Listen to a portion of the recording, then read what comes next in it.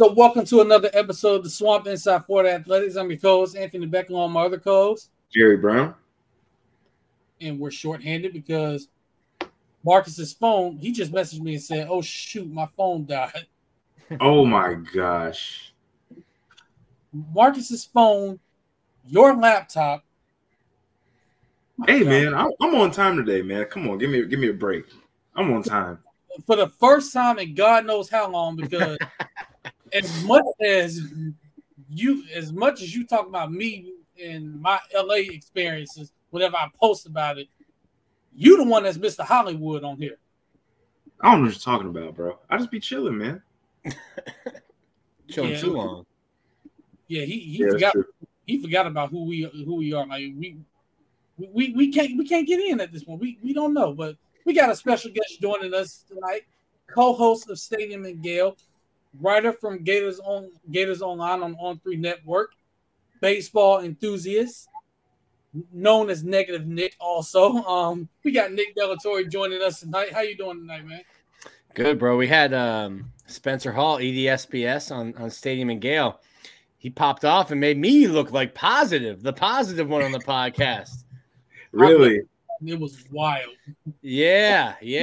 I think we threw him a lob, and his first answer, to sum it up, was basically there is no hope. There is only darkness and despair. Florida football is depression. And I was like, okay, Spencer, thank you for joining the show. 10 o'clock in the morning on a Monday. Start your week right. Yeah, that was insane. I was like, wow. I did not think anybody would be more negative than Nick on this show. Wow. You know, Nick damn near got his picks right for the season. That was funny. Oh, that was dope. That was cool. And then the Graham happened, and it pretty much ruined his picks for the rest of the year. Yeah, I honestly think if Graham doesn't get hurt, I mean, if Trevor Etienne runs out of bounds, I probably get the Missouri pick right. And if Graham plays against Florida State and Florida State doesn't have Jordan Travis, I might go 12-0. But the wild thing about that was I think our bosses made us do it in June. And I was like, and I'm actually, after this, I'm going to do predicting the season, early prediction of the season, game by game. I'm writing that for tomorrow. But we had to do that in June. And I was like, man, this is so stupid. It's so far out.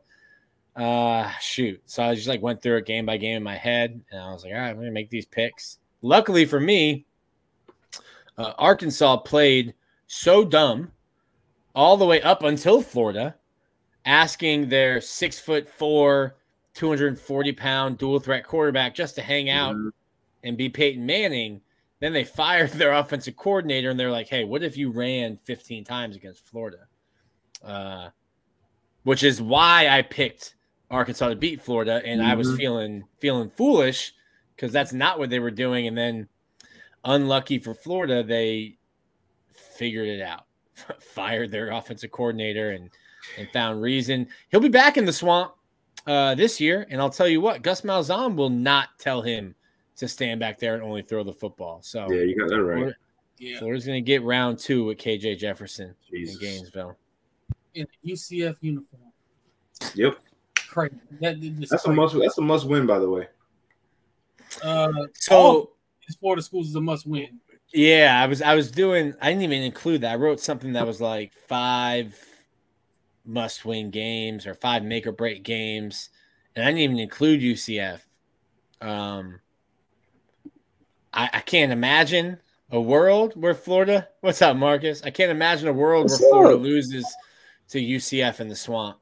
You can throw away the Gasparilla Bowl. It's bowl games. Kids don't really care or even show up for them. But, Miami, that's the one. Whoever, Fast and Furious, we're racing for pink slips week 1. How are you selling your program if you're Mario Cristobal or Billy Napier if you lose that game? And even more so for Florida since it's at home. Those programs have not won the way they wanted to with those 2 coaches in their first 2 years. They're tied together because they were hired the same year. I don't know. Florida would have to run the table if they lose to Miami to not have a riot. We lose to Miami, there's going to be a riot. anyway. Lose that game, like all the alumni are literally racing to their bankers, racing to their financial advisors to see if they can get the buyout money. Like that's what it's going to be. Whatever it costs, huh? Yeah, but yeah, I would lose that one. That's gonna be crazy even to read that. So I'm gonna read that with one eye open because I'm afraid of what might happen. I'm not even gonna lie. I'm not gonna be positive about anything. I'm just gonna be stoked to be like, you know what? Whatever happens, happens. That's my record prediction for next year. Whatever happens, happens. Are you gonna tweet early in the morning? I think it might be their best roster. Like if you look at it, and I don't know that it's where it needs to be, but I think it's your best roster. Yeah, yeah. It just so happened that Satan himself scheduled your games. It is what it is at this point. And when you look at the back half of the schedule, like brutal back end of the schedule. Like Ole Miss gets their quarterback back, and then they decided this was going to be our chance, and they went spending on an Amex Black card in the portal to load up and try to win. You're going to Texas, Georgia, like the back half of the schedule is just brutal. I said it on Stadium and Gale. Catch wins early because you're going to catch hands late. Oh my god, that's a bar. So I think there are 8 games going into this season where teams are preseason ranked, right? 9. Oh, yeah. 9 and 12. So you gotta go for at least 4 and 5, and then get 2 wins that are automatic wins in my opinion. Like I think they have is it Sanford and UCF? Hey brother, don't ask Dan Mullen about Sanford. It might take 70 points to beat Sanford again. Look, I was there live, almost passed out, carried out the UF Health and Shands. Yeah, Jerry went to that game. Let me tell you, I had to call Gainesville EMS just to make sure Jerry did not have a heart attack or fall out of the game or anything. I had to have him on speed dial. Yeah, Florida was giving us the stats. They're like, hey, Emory Jones just broke this record. I'm like, he shouldn't be playing. There's 7 minutes left against Sanford. He shouldn't be in the game. Stop telling me about the stats, the passing stats he's breaking today. This is a disaster. Right, exactly. My thing is, I'm going to say this about the whole schedule. Me personally, I don't know what Florida did wrong to deserve this, because I just feel like there's a personal vendetta against the program. I don't know why, but if the Georgia game in particular, if we don't win that game, the only thing I would have solace in is if Shamar James, I'm just saying, not the hell out of Trevor Etienne.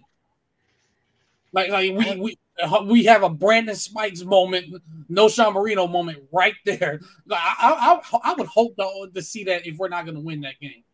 How's Florida winning that game? Please enlighten me, bro, because unless the entire roster gets COVID, it ain't happening.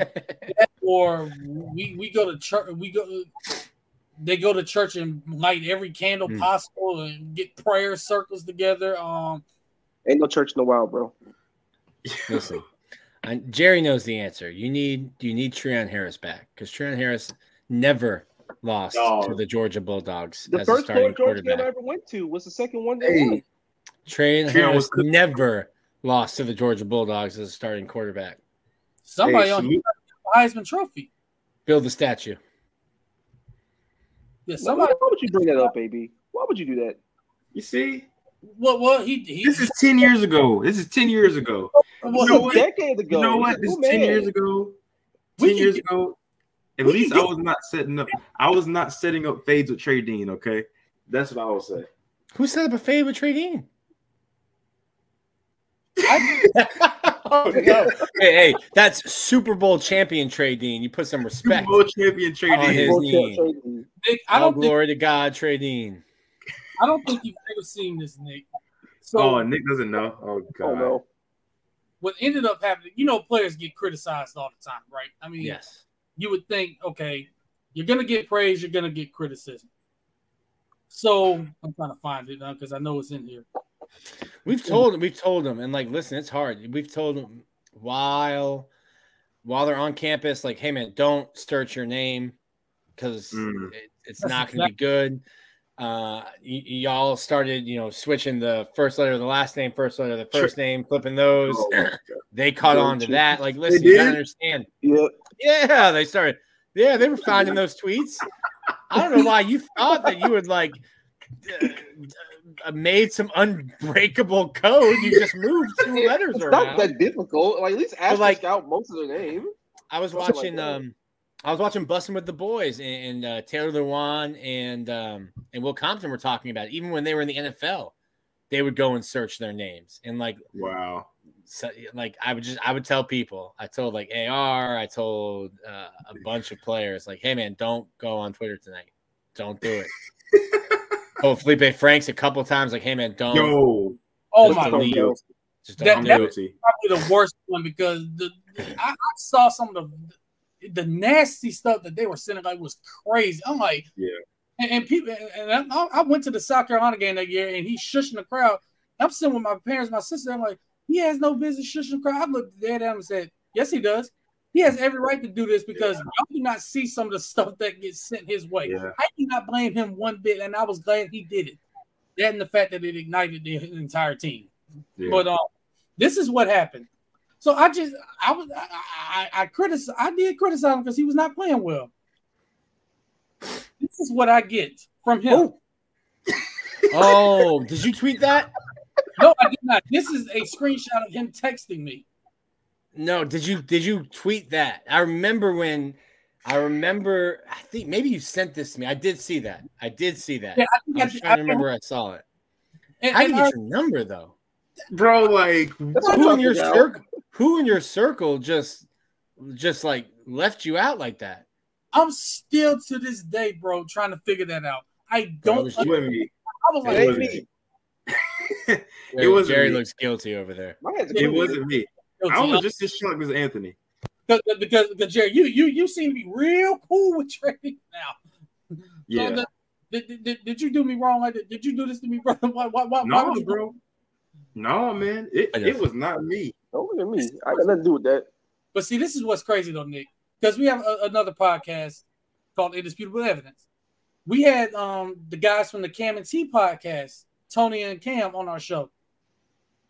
Tony lives in Atlanta, so he told us trading DM'd him, I believe, and like a bunch of other players, and there was a bunch of other people. I know David Soderquist from High Top. He told me Trey DM'd him. It was a bunch of people he was DMing and going after, and I'm sitting like, I was like, I'm not gonna respond to this. I'm not even gonna respond to him. I'm gonna say my piece on the podcast when we get on there. That's a businessman. He's like, listen, you're not getting these takes for free. You're not getting the takes for free. You want my take? We're gonna do it on the pod. It's an interesting part. AB, you and I were talking a little bit about like being in the media. It's interesting because like we have to be critical, and I've talked to guys like I was very critical of Felipe Franks, and like Felipe and I aren't friends or anything like that. But I think the way you do it. And the way you are critical, and if it's just about what the play is, listen, they know if they had a bad game, they don't need me to say, hey, that was a bad throw. You missed this pass. You threw this interception. But I think we just get to a place on social media where it just crosses that line. You start, and people just say reckless stuff that you would never say to somebody in person because it's easy. It's a tweet. And maybe some of it's like, oh, he's never going to see this. I let my frustration out. And it's like, what if he did see it? Does that make you feel different before you hit send? Or what if – I remember I said to one person one time who was talking bad about J.J. Schwartz, I think his junior year. And I said to the guy, I was like, I hope one day you have a son that's good enough at baseball to play at a school like Florida, and then you have to hear somebody talk about your son the way you're talking about this kid. And I think if you put it into perspective like that, it's like, listen, we're still talking about 18, 19, 20-year-old kids who are trying to do their best. And sure, they're getting paid now. I don't think that gives you free reign to say whatever you want, but people are going to tweet what they want to tweet. But like, listen, these guys do see it. And whether you think they should be searching their name or not, they are. And the thing is, I didn't even say anything malicious. Maybe. I really didn't. I didn't say nothing. But oh no, bro. We got to check the deleted tweets, Marcus. What's in the deleted folder? Hey, I said something a little bit sideways. You know, talking about my program type of tweets. You know, but I addressed it on the pod, and I basically said this in a nutshell. If you would have put this much time and effort into bettering yourself in the film room and on the field, as you're doing searching your name and going after people, you wouldn't be in this situation now, would you? Well, you got a ring now, so I mean. So you just got sassy. He did. That's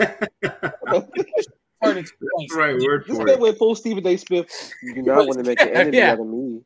Here's something that he really didn't know, because I put this out too.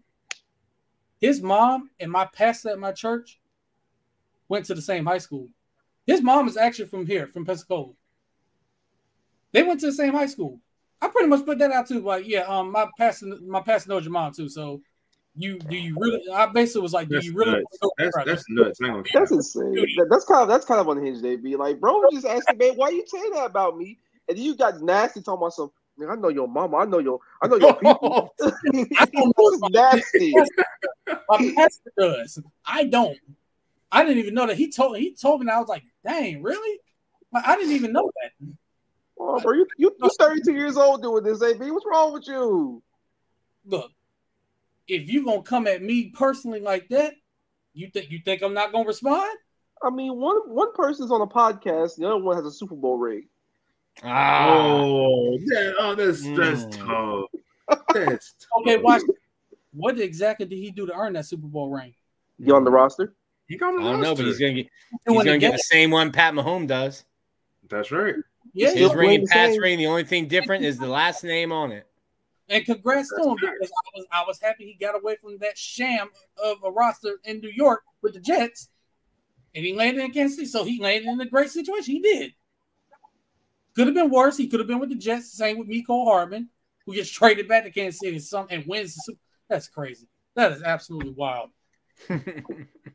That is absolutely wild. Hey man, but again though, like these dudes do, like they see what we tweet. Like Kadarius Toney, this guy, he sees everything. I feel like, he's one of those guys. He's trying to look at everybody's comments about him. Now you have Antonio Brown tweeting about this guy. It's like, it's tough scene. Antonio Brown. Yes. CT ESPN, baby. Yeah. Speaking of Florida football, boy, have there been a lot of changes. So, Nick, what in the entire hell is going on right now? Same thing that's been going on since I got here in 2013, man.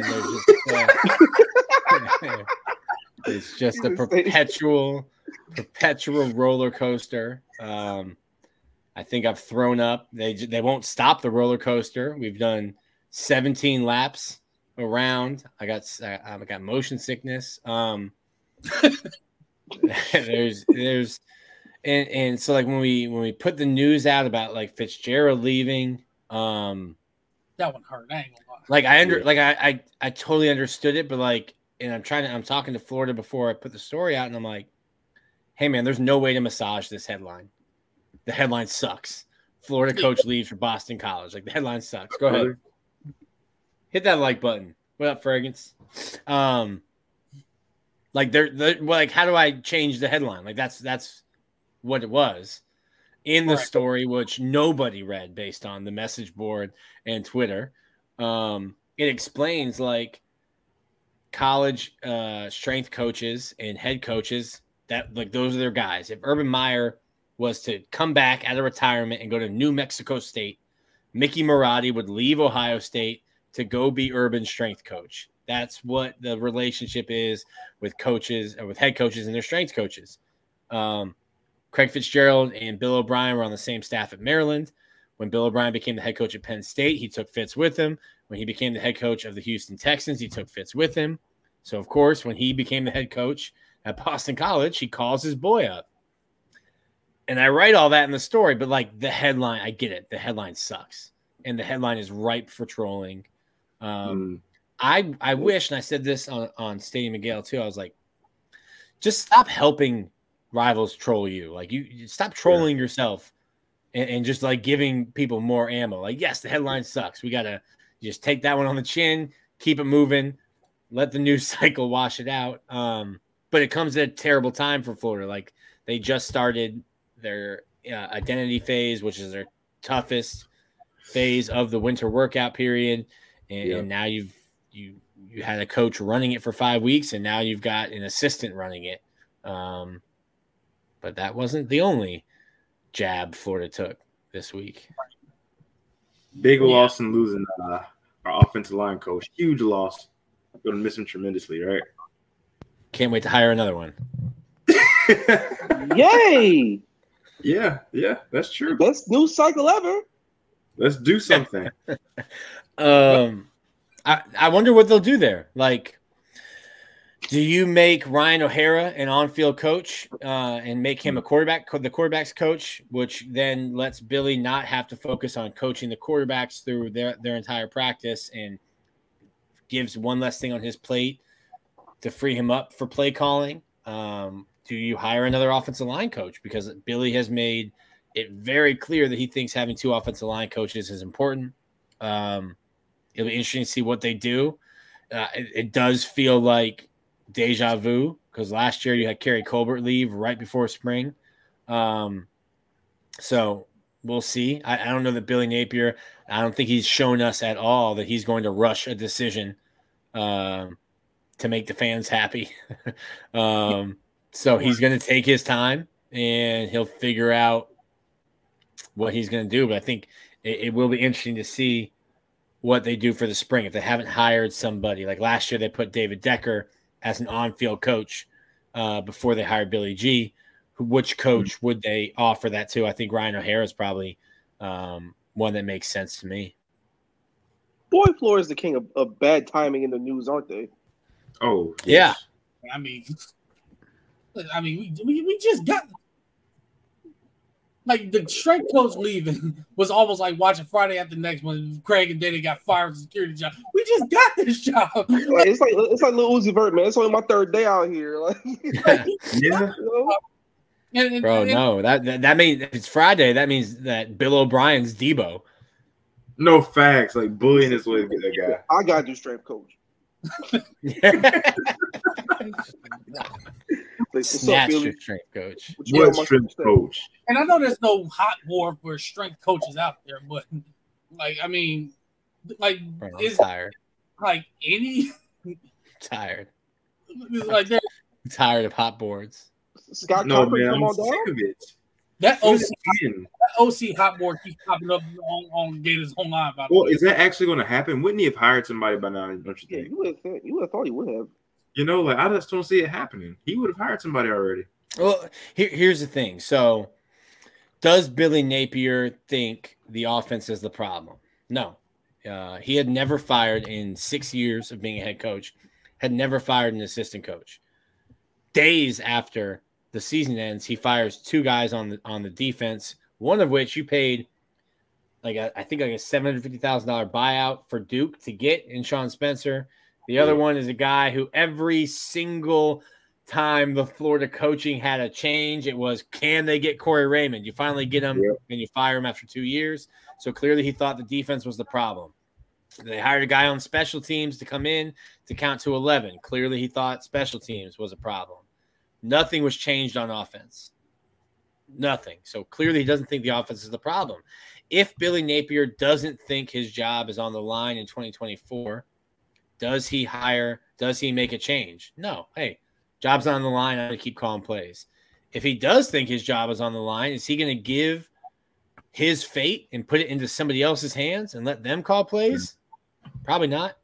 That's true. Yeah. Also, if you think, hey, maybe we'll let Russ Callaway call plays, but you say that on Wednesday when we talk to him on signing day, you can't put the toothpaste back in the tube. So if you let Russ call play, you say, hey, Russ is going to do it. And then you get into spring and you let, you let Russ call like team during practice, the team periods, let him call the scrimmages, let him call the orange and blue game. And it's not working. It doesn't look right. It's funky. Now you fire him because you can't then demote him. Be like, we tried that guy as play caller, but he stunk. So he's just going to go back to the tight end room. Like, you can't do that. So I think, if anything, spring would be an audition for Russ. Even like, hey, Russ is going to call offensive plays for blue. Billy's going to call offensive plays for orange. And you kind of go against each other in the spring game. And you do that in your scrimmages and every day throughout the 15 practices. But you can't, even if you are planning on it and hoping that Russ takes that job, I don't know that it's of any benefit to Billy to say that on a National Signing Day press conference. Which makes sense, because you don't want to do that, and then all of a sudden, like you said, doesn't look right. Now you fired them, so it's like it makes you as a coach as a head coach look bad. Like, hey, everybody saw you say he's going to call plays, it didn't look right. Now you fired him. Like, what is going on here? That's going to be another bad headline if you do that. So you're right about that. So if he does it, he won't say anything about it. He'll just, like you said, Orange and Blue game be an audition. Russ calls for this team, Billy calls for this team. And we'll see what happens. Now, if Russ is calling plays and it looks great, then you may have something there. It's That's like true. Both these scenarios are basically what's behind door number one, what's behind door number two. And I'm terrified of both just because of how far in the game we are in the cycle. What's door number three? The buyout? Hey, I hope to God we don't get there, because I don't want to fire Billy Napier, because that means we screwed the pooch with the hire. Yeah. But man, you don't like Russian roulette? No, I don't like playing with my life. You're not having fun? You're not having fun, Marcus? I'm crying and throwing up right now. That's what I'm doing. Marcus' this past year was not good. I'm just saying that. This football year wasn't good. Well, we hated coming on here. That's just the truth. We hated coming on here talking about these games. I mean, just the truth of the matter. It's like I knew it was probably going to be somewhat depressing talking about these games on Saturdays. And then I thought, okay, at least I got Sundays to look forward to for the first time in God knows how long. And then December happened. Oh, dear. Who's your team? A particular team only an hour away from Gainesville. Quarterback has pretty hair. I mean, yeah, same thing here, bro. No shoulder and no offensive line.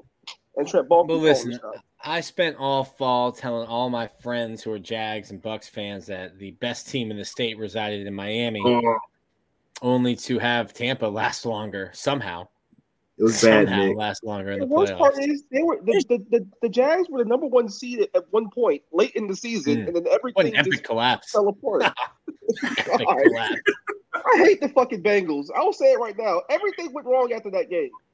At least the Dolphins had like injuries that you could point to. The Jags just collapsed. Like, we had some, but like all of our issues that we had all year with the offense being so damn wonky just caught up with Trevor getting hurt. So did you go to that game? Yes. Oh, he did. Here's my problem with Jags fans. How many years have the Jaguars been relevant? And why do y'all talk like the Patriots in the 2000s as a fan? Because this is what we do. This is who we are in the city. We don't give a damn about nothing. We don't give a damn about anything else. This is who we are. You want to know how they became relevant again? Remember when you were scrolling the timeline and all you kept seeing was clown faces as profile pictures? Oh, my gosh. Hey, man. All I will say is, even when we're bad, and every time we beat someone, everything just goes wrong with them. I don't know why. I don't understand it, but I take some kind of solace in that. Right. But Nick, having you on, like, the changes that were made, so we were able to kind of ask Hector Rodriguez this when we had him on too. Some of the changes that were made, like Will Harris being hired as the DB's coach and Gerald Chapman being hired as the defensive line coach. So we kind of wanted to get your impressions on what you've seen from them so far. What did you think of the hires? Yeah, I don't really know too much about Chapman. I was out helping Corey and Keith doing recruiting one day and ended up chopping it up with Will Harris for like 20, 25 minutes. And it was before he had even like moved his stuff. And he was on the phone and like outside the facility on the phone, and then came to talk to us, and then was out like recruiting, talking to guys. And I'm over there eavesdropping, doing my reporter thing, trying to listen in and see who he's talking to. And then he's like, yeah, I'm going back to California now. And he like showed me his iPad. He's like, I got to watch film on like who we have. And then within the next 8 days, there were like 20 offers out. I'm like, oh, he probably watched Florida try to tackle and was throwing out offers to guys in the secondary who have an interest and ability to do that. I like him. He's a young guy. My big questions with him were, how would he do recruiting this area? Because outside of 1 year, I think at Georgia Southern or one of the smaller schools in Georgia, everything's been West Coast or NFL. So how do you kind of fit into this? And maybe you don't need to in the first couple of years and you have some time because that's the reason you're getting Asa Turner, who's going to start next to Jordan Castell. That's the reason you're going to be able to get guys from the portal from the West Coast and have connections like that. So I think that'll be big. And listen, also recruiting, we're moving more and more towards like, it doesn't matter that you had an awesome relationship with aunt, uncle, mom, dad, brother, son, cousin. It matters who's paying. So maybe recruiting is overblown. I think he's a really good X's and O's, really good technician, young guy, and the players like him. So first impressions were good. Thought he was funny, and then I got a kick out of it. Telling me he's like, yeah, I got the whole 5-hour flight back to California to watch this film, and then I saw the next week all these offers flying out, and I'm like, guess he didn't like what he saw on film. That's wild. The only thing I hated was the fact that, he's coming to Florida, which is great, but man, he had to leave LA. Man, LA for Gainesville. You're so in love with LA. It's sickening. I've never been to LA. Culture shock. I've never been to LA, but when I tweeted last year, like, of course Lincoln Riley wanted to go to LA. He was living in Norman. The Oklahoma fans came for my head. They were like, LA's so expensive. I'm like, they bought him a mansion and they're paying him $8 million. It's not expensive for him. I was like, I ain't heard anybody say I want to go to Norman, Oklahoma on vacation. I'm sorry. No, seriously. Exactly. My point is, no, Marcus, I'm not in love with LA. Yes, you are. See, there you go. I'm side eyes. I'm not in love with it. Yes, you are. It's okay to admit it. Accept it. You are a West Coast man stuck in a Pensacola, Florida body. It's okay to admit it. No, I love visiting there. I would love to visit there as often as I can, but there ain't no way in hell I'm living there. I'm not dealing with that. I wouldn't live there. I'm not dealing with that traffic. And if I was living out there, as soon as the first earthquake happens, I'm moving. I'm out. I'm gone. We live in a state with hurricanes. It can't be that bad. Well, I can deal with hurricane. I'm not dealing with the ground moving. You can get that one. But yeah, looking at the hires, I got the same impression. Kids are going to relate to him because he's a young guy, and well, like you said, it's not really going to matter who's paying now, so that matters more. But recruiting a guy like Asa Turner, I think that's going to really help Castell's development because now you got a veteran leader who started in the college football playoffs, including the national championship game, there to help teach you some things. So it's going to be good for him and Bryce Thornton, really, because Bryce is his backup. So and I'm not even like, oh my God, Nick. And he's probably also the reason why you get Traquez Bridges, because that West Coast connection. And it'll be interesting to see because, like, I thought Traquez would play safety, but then you get Asa, and it's like, all right, well, now you got to find. And I know a lot of people were not high on Jaden Hill. I thought he had a really good year, especially moving. I had big questions about could he move inside after I was terrified. Multiple knee injuries, multiple knee surgeries. It's a whole different ballgame inside. I thought he played well there. You have to figure out how to find his replacement. Is that DJ Douglas? Is that Aaron Gates? Is that Dijon Johnson? Is that Traquez? It's a good sign that I'm able to like rattle off that many names because last year it was, well, it's Jaden Hill or Jadarius Perkins, and then when Jadarius Perkins found out it wasn't him, it was peace out, and then you really only had Jaden Hill to play nickel. Yep. And that's the thing about all these names that we can round them off. Are they kind of, sort of unknowns? Yeah, in the sense 100%. Well, yeah. But I think those guys can play football, and I trust in the coaching and the teaching of Will Harris. So that's a positive. And plus, these West Coast guys that we talk about, West Coast connection, this and that, the guys he's coached and the guys he's taught at Washington, those are ballers. Yep. Trent McDuffie is going to be a very, very wealthy man in a couple of years. Whether it's in Kansas City or somewhere else on the market, he's going to be a very wealthy man. And he was a big part of the Chiefs repeat. So that's a big name you can put up right there. That's a big crown jewel. Right. So you can look at it and say, okay, he's going to send guys to the league. He's going to teach guys how to play his way. He's going to instill a certain style of playing football in the back end that we desperately missed for like God knows how long. So I'm excited. I got no complaints. So far, so good with it. Just get in the spring and get in the summer, and hopefully I hear some good stuff. And then when they get on the field and the games are actually played, we see the results. Yeah, there's a lot of that, and like people, I can't remember what position it was, but I mean, I'm negative Nick, but it's like there's a lot of that, and we're talking about projecting, and people are like, well, why don't you think this is good? And I'm like, well, like, yeah, I think, right, let's say like receiver, like I don't think Florida's got a very good receiver room, and I only say that because I don't know that it's proven. Like I think that Aiden Mizell will be good. Like I think Andy Jean will be good, but I can't tell you, hey, Florida's got a top 5 receiver room in the SEC. Right. I think these guys will be good. But we just haven't seen it. It's like when I say like, oh, I'm kind of down on the receiver room because I think it's Eugene Wilson and a bunch of other guys that we don't know what they will be. Like I'm not holding my breath that Marcus Burke's going to figure it out this year and become a deep threat for Florida. I think Andy Jean's good. I think Aiden Mizell's good. Shimmery I don't even know how to say that. Shimmery DK. DK like was not good last year, but was really good for Wisconsin.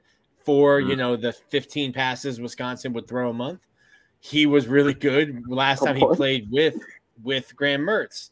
But like it's a lot of projecting. It's not like you have Alabama's old receiver room coming back, which now looking back at that when they won their national championship, we're like, oh, those are all number 1 receivers on NFL rosters that were begging to get passes from Jalen Hurts and Tua. So there's a lot of projection. And like the issue I think with Florida again will be if you think this is a make or break year, like you're still young. You're still really young at receiver. You're still kind of young at running back. Like Montrell's a senior, but after that, you only have Treon and then 2 freshmen. I don't know that you have any like studs at tight end. I don't think the offensive line's any better than it was. You're young in the secondary, all over the secondary outside of Asa Turner. So like well, he's not young anymore. Yeah. Y'all got to pull up his roster page. They just put up new pictures. My guy looks good. New roster picture for Jason Marshall. Really? And even with the linebacker room, exactly what are you? You're Shamar James. And then like the guys you got, I mean, Derek Wingo, like love my guy, STA pride forever, but like Derek Wingo's body has failed him. Like he's had a shoulder surgery after every single season. I mean, he's tough. He broke. So like the 2 years ago, Ventrell got thrown out of that game second quarter or second half. So he had to miss the first half of Florida State. It was going to be Derek Wingo coming out party. He breaks it. Already needed shoulder surgery. Breaks his foot on Monday, and just says like, "Yo, I have to play the first half." So like, put whatever the pain killing shot is into my foot. We're going to play these 30 minutes. Like I think I had a coach tell me like if you could put Derek Wingo's mentality and his work ethic into some of these other guys' bodies, like that would be a great player. That's like there's nothing Derek Wingo can do. It's just like he's had terrible injury luck. You've got Shamar James, but then that's another room. Like, hey, I think Miles Graham's a dude. I think he's going to be a dude, but he's going to be 19, 18 years old. I don't think Oh, Q Lee. And outside of that, like, Deuce Spurlock, I don't know what he is. I don't know. There, I mean, we've seen him, but I mean, not Aaron Childs won't be here until June. It's a lot we got to figure out, man. Like, and even with like names. Well, I think I was saying earlier, like, hey, Florida's going to be young again, but and y'all can answer this better than I can. Will the fan base accept that? Not as an excuse, but as another reason for, let's call it like a 7-5 year. You're going to say, hey, listen, we're still young. We'll be better. We'll be older and better next year. Hell, they want to. Yeah, they're going crazy. I did say, I said coming into Napier's tenure, and this is before I even knew that he's going to be what type of plays he's going to call. This is a process, and people don't agree, but I said this is a process going to take about 4 years. 4 years, 4 or 5 years for us to really like figure out what we have in this guy, because he's going to have to bring in some guys. The transfer portal is crazy, so guys are leaving. So I think him getting a quarterback in the system, because I think Anthony Richardson last year was kind of like an experiment for him, trying to figure out what he wanted to do, how he wanted to use him. It was a weird year. Graham Mertz came in and did an excellent job, but now you have Graham Mertz surrounded by young receivers, so he may take a step back. So I just. I don't know, man. That slick Rick safety blanket is gone, baby. That blanket is pulled off for good. So I think place by an elite speed receiver that made a lot of plays last year. And see, that's what I was going to say about Trey Wilson real quick, though. He's the one guy in this receiver room that we know for a fact is good and can play SEC football. Yeah. Thing is, good in what ways in terms of usage? Mm-hmm. And also how much was opened for him because the attention the defense had to put on number one. And now that attention is on number 3, I think he might end up getting number 1, but now the attention's on him.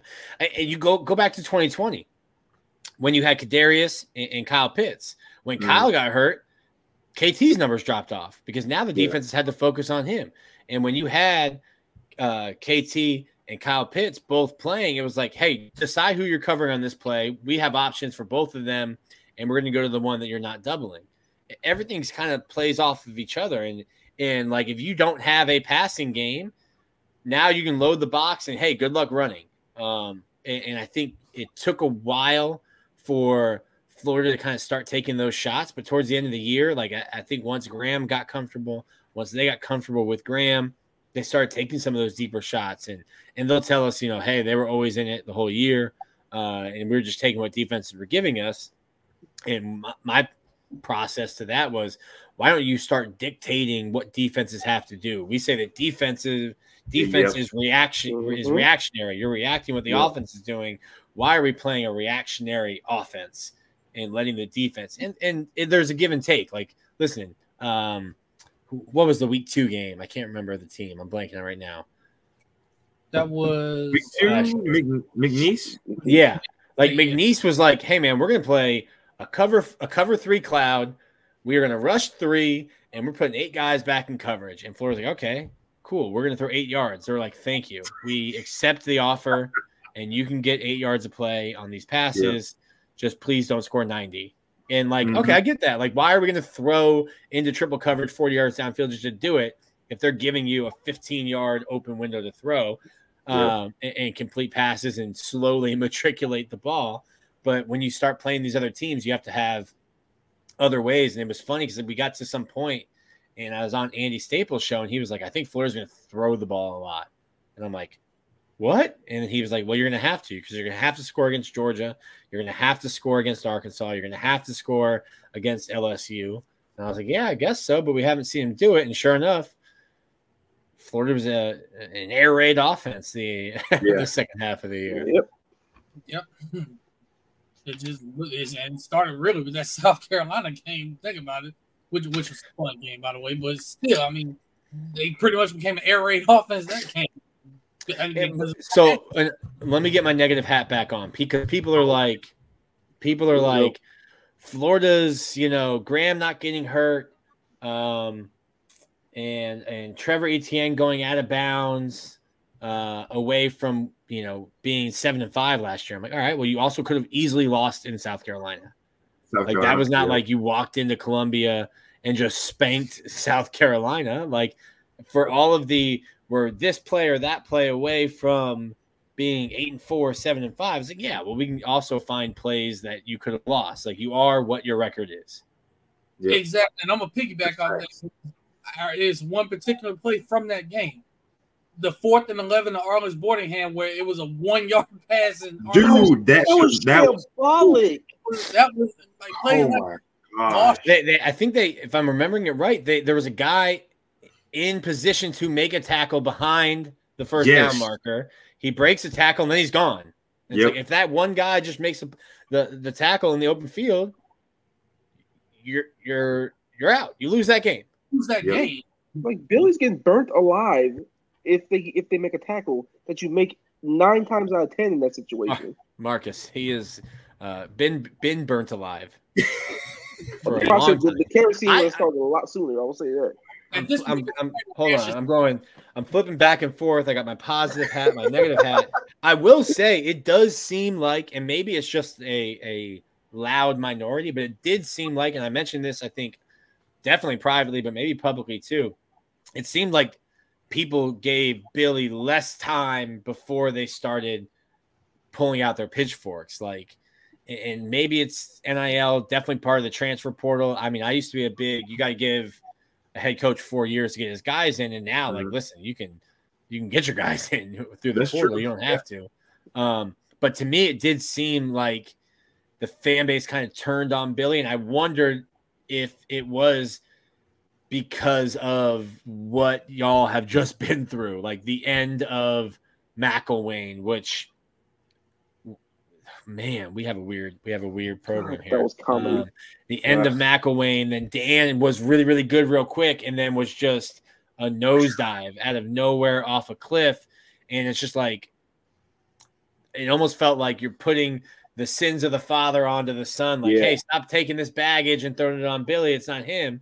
But it did seem like at least some people in the fans vocally were like off the Billy train way earlier than they had been with other coaches.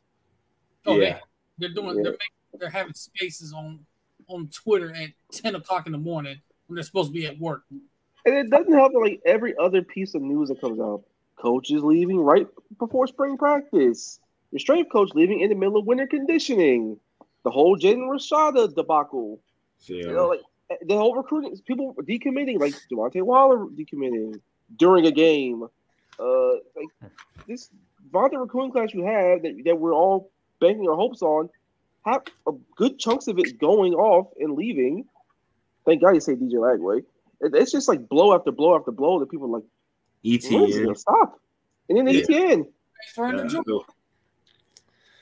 No, I mean, that's I miss. And it's been gone for a while because I don't know why, but like actual hated rivalries. Yeah. Like no way you were catching Channing Crowder ever saying nice things about Florida State, let alone transfer there. Mm-hmm. Go play there? Brandon, could you imagine Brandon Spikes being like, you know what? Let's put on some red and black. Like, no shot. We're just in a whole different era. Like, the players do not have the same, I think, passion for the rivalries that the fan bases do. And that's what I love about college football. It's that pomp and circumstance, the game day traditions that are weird. If y'all haven't been out to Texas A&M, they put the Colt in agriculture. They've got some wild traditions there. But it's like that weird stuff that's only pertinent to one fan base that you love, you ride or die for. That makes college football special. You just don't get that. Yo, it's like A&M's entire fight song is literally a diss track to Texas. Like, yes, it is. It's more about Texas than it is about Texas A&M. Like, their first lines is literally "fuck Texas" in the most polite way possible. It is the country version of like "Hit 'Em Up" for Texas. Like, or no Vaseline. Like, to hell to Texas University. Like, you can't don't remember that's the first line. Nothing about our school. It's just like the hell with them. Those other guys. That's some little brother vibes though. Yeah, it got so crazy when they left. They're like, man, we don't need y'all. It's kind of funny how Texas A&M would spend all this time ducking Texas and joining the SEC. Lo and behold, guess who you got to play next year? Oh yeah, the smoke is here. Live with your failure. Where's that bring you? Leave us? Like, oh, no, we back. But, I'm excited for that trip. Go out to Austin to see that game. Florida's gonna catch that smoke though. Yeah, we get really good Texas team.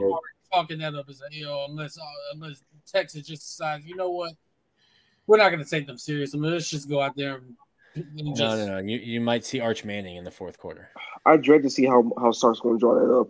I dread. Hey, look, man. Look, we got my thing is being an optimist. We got to beat one of these 9 teams.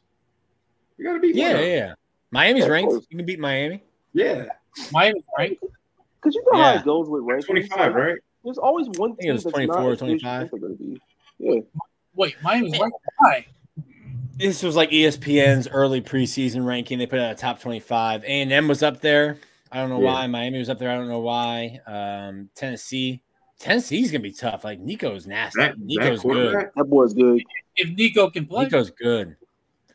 Nico play. That boy Nico nice. play. And it's in Knoxville. Let the NCAA try some stuff. The Big Ten and SEC at one point was like, listen, man, we don't need you. We'll figure out how to run, our track and field national championship tournament on our own. But we're out of here. We're not letting you have this. Well, I think for Billy, like it's important. Like this year, you have to beat Kentucky, and I think also you got to beat LSU. I really believe that. We lose Kentucky again. I don't know. I don't care who I got to see, but somebody getting fired. That's all I'm gonna say. Somebody getting fired. It may not necessarily be Billy. Somebody getting fired. Somebody can pink slip. I'm putting a set sign on somebody's house. I used to say I will pick Kentucky to beat Florida once they do it. I'll be a year late. I don't know that I'm picking Florida to beat Kentucky. I don't think so either. Yeah, it's in Gville, but they lost last time they were in Gville. It's not. It's the way to be the better quarterback that day. Be the best quarterback. Listen. I think I had to eat my crow because I didn't know what Graham was going to be. Graham was fantastic, and there is a lot of data showing like how much better quarterbacks are year 2 in the system. I mean, even going to like Baker Mayfield at Oklahoma, year 2 with Lincoln, going back like that far. I think Graham will be better. I just don't know that you got significantly better around him on offense. Right. What's crazy is like when the Wisconsin staff literally calls Billy and tells them we failed Graham Mertz. That says a lot. That says a whole lot. They literally admitted they failed him because I mean nobody was high on him. They looked at the numbers. Oh, I mean, they did Wisconsin. Look at all these turnovers. Look at the completion percentage. He comes here and leads the SEC in completion percentage. Now, granted, a lot of that was dink and dunk, but I mean, you still got to complete passes. Yeah. And on top of that, well, the one that I don't think needs to be called a pass. Every time every time Trey runs in front of him and he throws the ball from me to my computer screen, that's a pass. That's a completion. Well, this is all Geno Smith, West Virginia's fault. This is all their fault. Hey, that's how Mac Jones won. Speaking of NCAA football, the game that West Virginia, Geno Smith, Noel Devine, Pat White. Oh my gosh, we were cooking. No, I'm excited about it. We can kind of segue into that, bro. Like, what are some things like y'all looking forward to as far as like NCAA football or EA Sports? I told you this before. Not a single blade of grass will be touched all summer. We are inside all summer. Exactly. All summer. What's on your wish list, though? What's on your wish list for features from the game? Oh, man. On transfer portal. I'm stealing somebody's player. One of my best players. I'm definitely going to take your best player one way. Transfer portal, NIL. I want to actually be able to like go on like the visits, like the top players. Say like you could choose like 2 players you could do like official visits with. And have them like on campus, stuff like that. I would like. What if they added that into like Road to Glory, Like if you like remember like later on in the Road to Glories, you would play like the high school stuff. You play like your high school like state championship playoff stuff like that.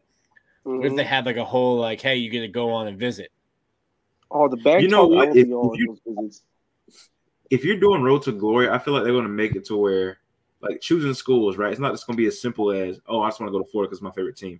Maybe like if you choose one team, you get certain attributes, but if you choose another team, you like lose attributes, something like that. I think that would be pretty dope. I want to see. I want NIL in it. I want to see how bad the coaches want my Road to Glory quarterback. What's the monthly bag? Yeah, come get them. And then I want to be able to go and say, listen, I was just on my official visit to Tennessee, and this was the number. What do you guys have? That's 20,000 less. Can't do it. I want the full experience. I want all the realism. Yeah, remember that one recruit back in the day that went to Miami that was like documenting all of his recruiting trips, and he was at Miami, and he was talking about the spread and all the shrimp he ordered. I am doing that as a recruiting Road to Glory. I'm dropping. If I do Dynasty mode, I'm dropping bags. I don't care what I got to do. McDonald's bags, something. Yeah. Jerry, we are taking FAU to the promised land. Oh, for sure, man. What? Absolutely. I wonder what the NIL money will be though, like as far as a player on the game. Because it's not gonna be like money, it's gonna be probably like dollars. Attributes or like something. I mean all these games too, because they all do like foot, mutt, like the ultimate team stuff. Yeah. Like I play MLB The Show and it's all about like packs and stuff. Yeah. So it'll be some kind of like in-game coin currency. No, I want real dollars. You want the real money. Hey. I want real dollars. I want to see what Lane Kiffin's offering me to leave Florida and go play at Ole Miss. No, for real. I want historic teams so much in there. Like imagine like 1988 Notre Dame. How much is Tony Rice getting in NIL? How much is Ricky Waters getting? Let me see it. Give us those teams. Let's answer the questions. Like, what is it? Like 02 Miami versus 06 Florida? 2019 LSU versus what? 93 Florida State. Let's see it. I need all the equipment too, bro. Like that's what I was huge on. Like when I was younger, changing like color cleats, all that stuff, like having certain bands on. Bro, your Road to Glory player is looking crazy. He's got like one orange sleeve, one blue sleeve, orange spat, blue spat, a reflective. Oh man, bro, make it like NBA. Like let me get tattoos. Oh, bro, jewelry, tattoos. Wow, I didn't think about that. That's one thing. A K thing though, not an EA thing. Here's one. I don't think they'll add this, but I think they should. Can my Road to Glory player be a two-way player? Oh, like Travis Hunter. Yeah, because you get Travis Hunter doing that. That's one thing I would want them to add. I would want to be a two-way player. Hey, I'm a wide receiver, and now I'm also playing cornerback. Is there any way that Travis Hunter and Shedeur Sanders are not on the cover? Like unless they do like a Nick Saban like GOAT version, is there any way they might do that? They might sign off on it. Someone I know that works in EA Sports and making Florida told me something, but not a lot about them. Oh, really? Ooh. So you're the plug, huh? Hey man, I have one request. I need mascot mode in the game, damn it. Bro, me and Jerry and AB are like, yo, we need to get dirty. We need bagmen. We need concussions as actual injuries. And Marcus is like, but can I play as the Stanford tree? Can I play as the Stanford tree? Listen, man, I will play as the FAU Owl. I will play as freaking, Mike the Tiger. I will do all of this. Basketball mode is just so fun. It's so arcadey and cartoony. It's so ridiculous. It's so college football. I need the game. Being a mascot and just seeing a tree running with a football. Running triple option with the Stanford tree. Like, come on, man. That would be funny to watch, though. Yeah. real quick, getting to Nick's favorite sport, which starts tomorrow, actually, when this show drops. Baseball. Play ball. Let's do it. Play ball. So, this is the only time you're gonna hear Nick be positive. I'm here for it. Oh, yes. Oh, no. Yes. But Nick, I'm gonna go ahead and start the pitching because I gotta ask you about this Liam Peterson gig. Because what I'm hearing out there from him, first of all, this man shouldn't even be on campus. Basically, from what I'm hearing. So, I gotta ask about him and what he's done out there so far. Yeah, he's good, man. He's gonna start on Saturdays. The plan was to, for the Saturday, the weekend rotation to be Brandon Neely Friday, Cade Fisher Saturday, Jack Sunday, and then I think the way that Brandon Neely showed he can close games out, Florida hasn't gone into a season knowing who its closer would be since 2018 after Michael Byrne saved 19 games in 17. So to have that, and that was only facilitated because Liam Peterson is him. This is a kid who just really wanted to be a Gator and wanted to come to Florida.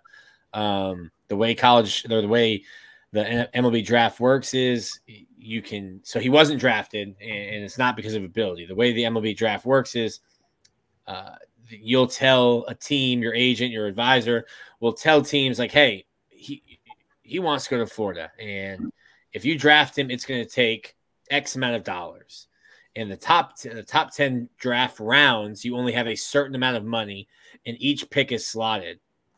And if you get past a certain number, it's like, hey, well, we're not going to draft him because here's his number, and we can only offer a quarter of that because that's what's slotted.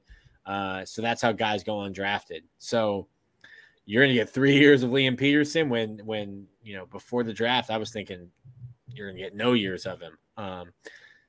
The best freshman pitcher I've seen since Brady Singer. Jeez, that's high praise. Yeah, he's good, man. Nick, after you explained the draft that way, now I know how we lost Kobe Mayo. Because I think that kid was headed to Florida, and then the Orioles drafted him and offered the number that he was looking for. Yep. Yeah. That's what happened. So like, you'll also see, I forget who it was. So you can move around the money a little bit, but you only have a certain number for those first 10 picks. So there was a year where I can't remember who it was. It might have been Philly. It was Philly because there was a kid, Andrew Painter. They drafted the Phillies went high school. And I was like, ooh, dang, they're going to run out of money. Maybe Andrew Painter makes it to campus. And then they drafted 7 college seniors. And the college seniors have no bargaining chip. It's like, hey, you're going to accept the $250,000 signing bonus we give you, or you can go play in Japan or Korea or in Mexico or the Caribbean. But if you want to play Major League Baseball, this is what you take, which allowed them to then overpay the other guys. So there's a way to manipulate and maneuver it. But for the most part, if you know a guy wants $2.5 million, $2 million as a signing bonus, that's what he says he'll sign for. If you get down into the third round, you don't have $2 million to give that guy. So then you end up saying, hey, he's not signable, or he's going to be too hard to sign. You don't take him. So that happens every year. But I'm guessing because Liam Peterson wanted to come to Florida and wanted to pitch in college, that he probably gave a number that was higher than most teams were going to sign him for. Man, that's good news for Florida. Oh yeah, wonderful news. Because we put like film on him when we had Hector on because we asked about him, and just his stuff is filthy. Yeah, absolutely filthy. And dude knows he's nice like that too. Like he knows he's nice. He has a swagger. So you can tell when he on this shit today. When this stuff is going great, good luck. Yeah. We had Pierce on last week and we asked him about him. He was just nothing but praise. Basically, say he's one of the most mature freshmen he's ever been around. So, Well, Pierce is actually the last freshman to start on a weekend. Unfortunately, that was Pierce's only start. Yeah, he told us that his last pitch is a 2-run home run he gave up, and he cannot wait to get his get back on that. That's right.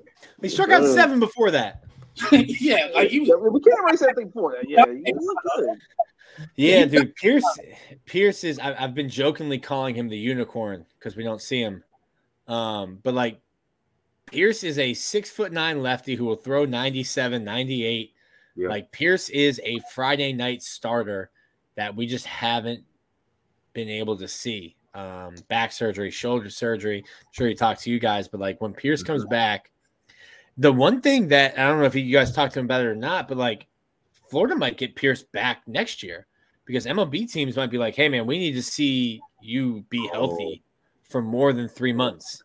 Because by the time he comes back, it'll be March, April, June, July is the draft. So like MLB teams might be like, hey, we're going to need to see it before we invest in you. And if Pierce is healthy and pitches to his potential, he's a like top 10 overall pick in the major league draft. So like we could end up in a situation where Pierce Capello is back for Florida in 2025, which is wild.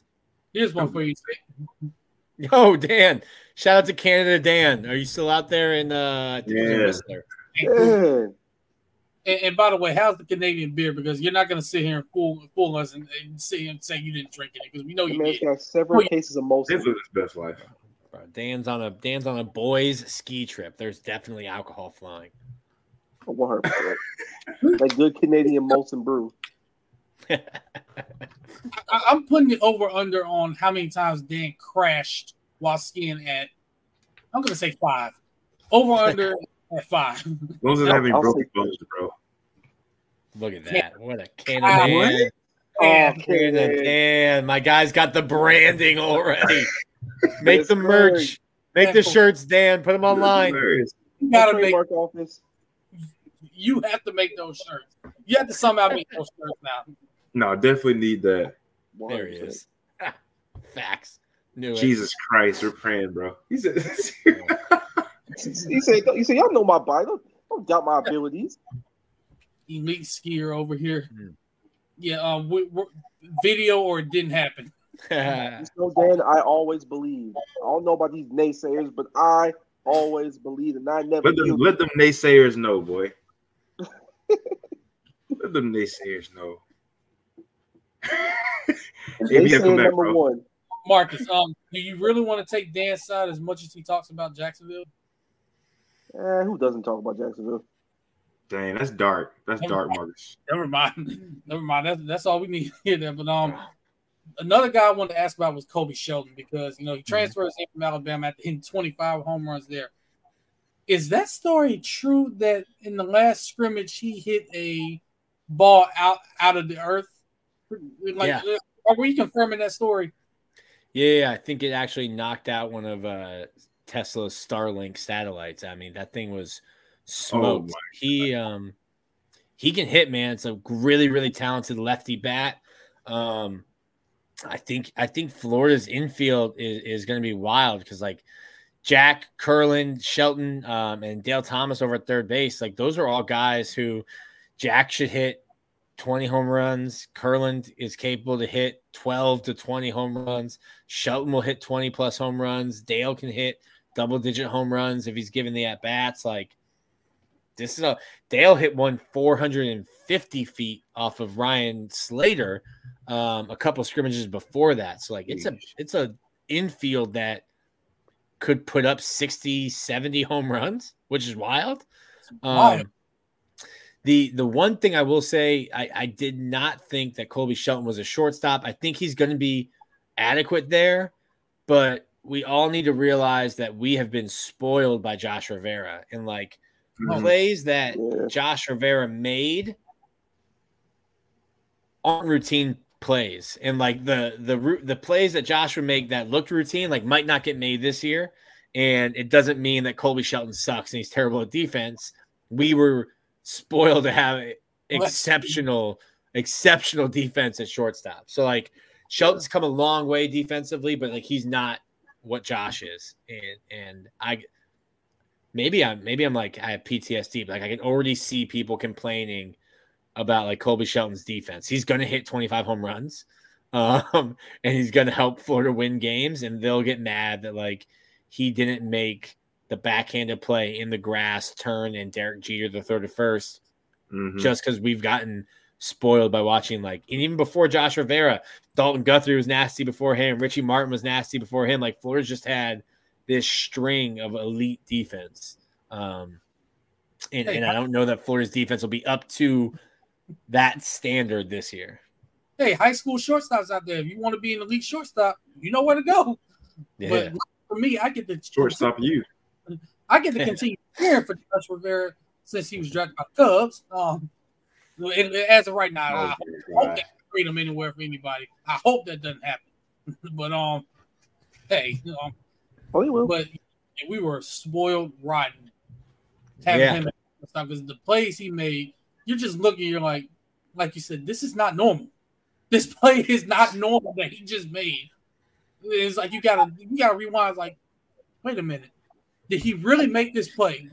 Like, you just start, your perception starts changing because like that little dribbler that you have to, shortstop's playing back and the ball is just like jammed, dribbling towards short, and you have to come up, take it barehanded, throw it on the run. Like I wouldn't even like watch the play finish. I'm like, oh yeah, Josh made that, and like you start like go down your scorebook, you're like, that's an out. Like you just get spoiled. So it's like that the level of play that we started to think was just routine.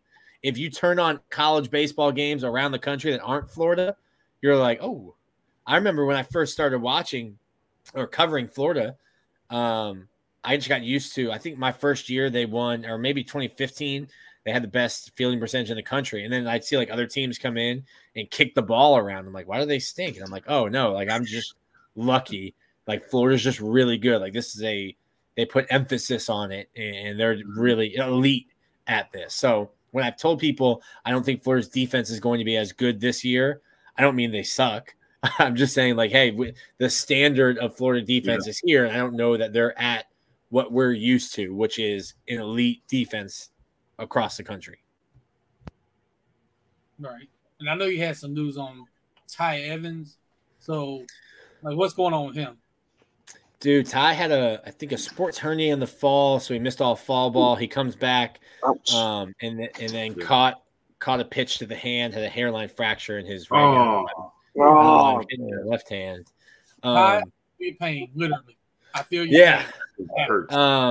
But Sully said 2 to 3 weeks, but he took batting practice today, so not like hitting live off like a regular pitcher, but took batting practice today on the field. Looked to be fine. He won't be ready for this opening weekend, but he should come back soon.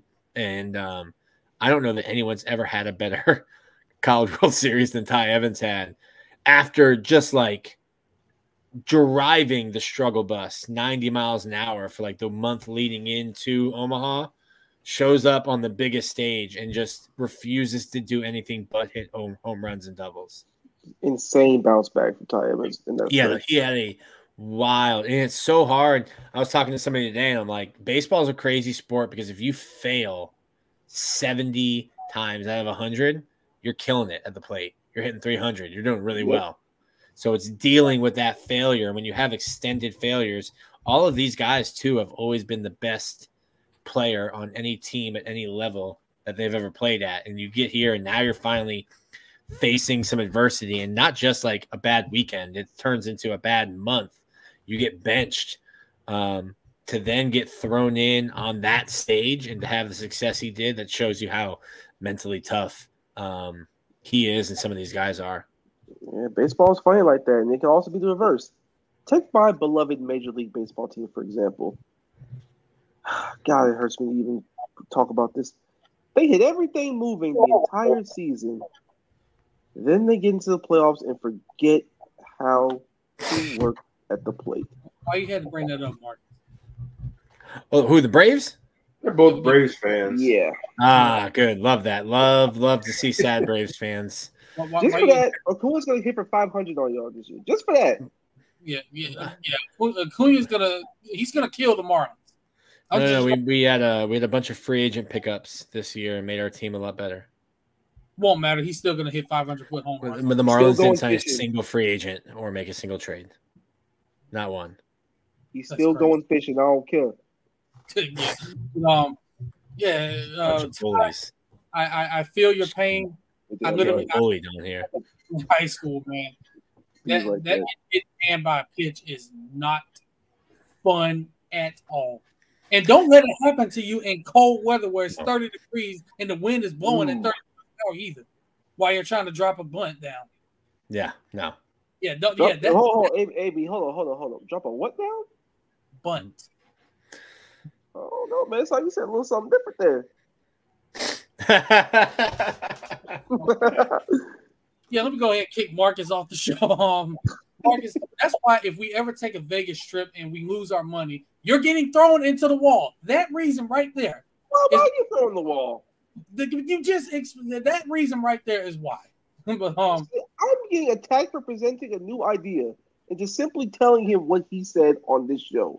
That is not what I said. But in his place, I read Liberty transferred Jalen Guy, and I've heard that him and Michael Robinson, the battle between those two, really at center field has been really close.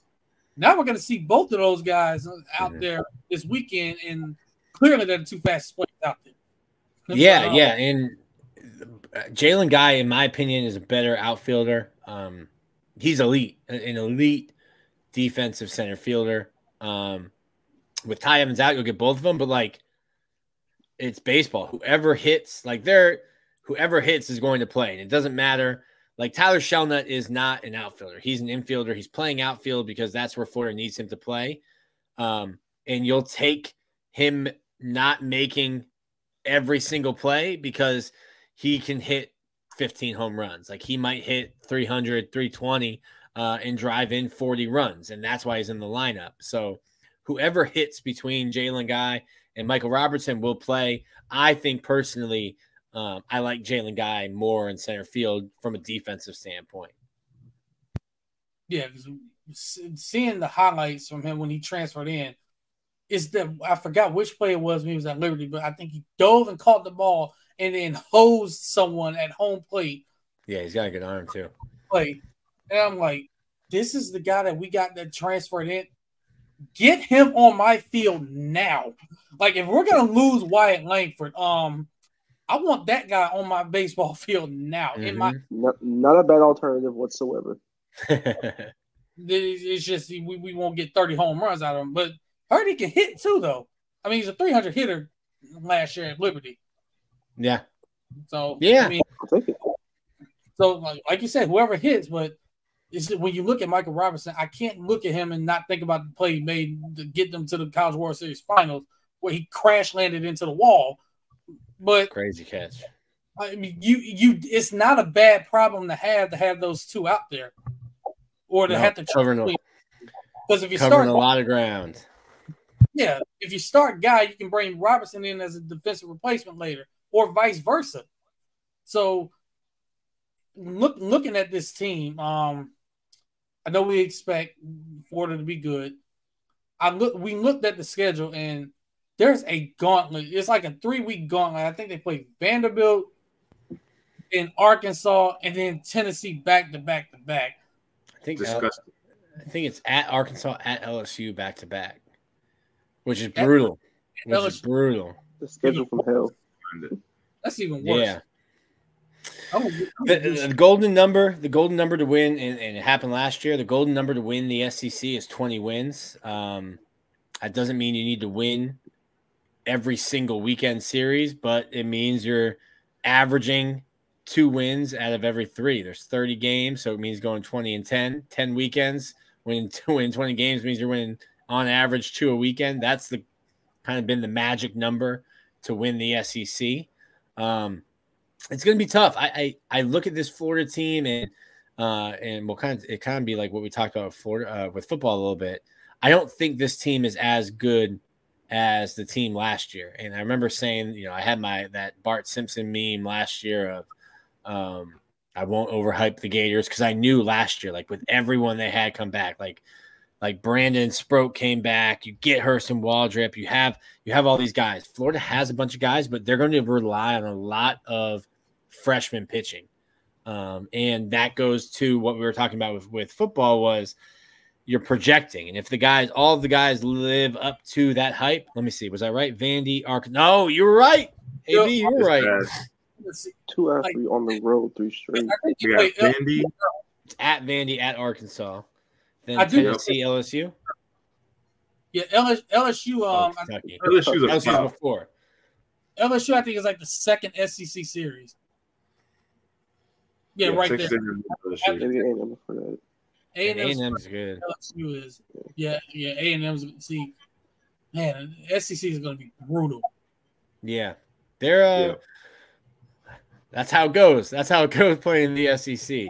It is fun though, man. There's going to be a lot of really, really good games. Tennessee should be good. Arkansas's elite. LSU's elite. Vanderbilt's always very, very, very good to elite. Texas A&M is going to be really good. You're going to have to win. You have to win your home series. You have to win 2 out of 3 at home. Right. Georgia stinks. Kentucky. It's crazy to me. There's obvious like powerhouses. California, Texas, Florida. You're playing year round. I was talking to somebody today who grew up in Massachusetts, and they were like, yeah, we had a 3-4 month season. I was like, oh, okay, cool. When I grew up, we had a 50-week season.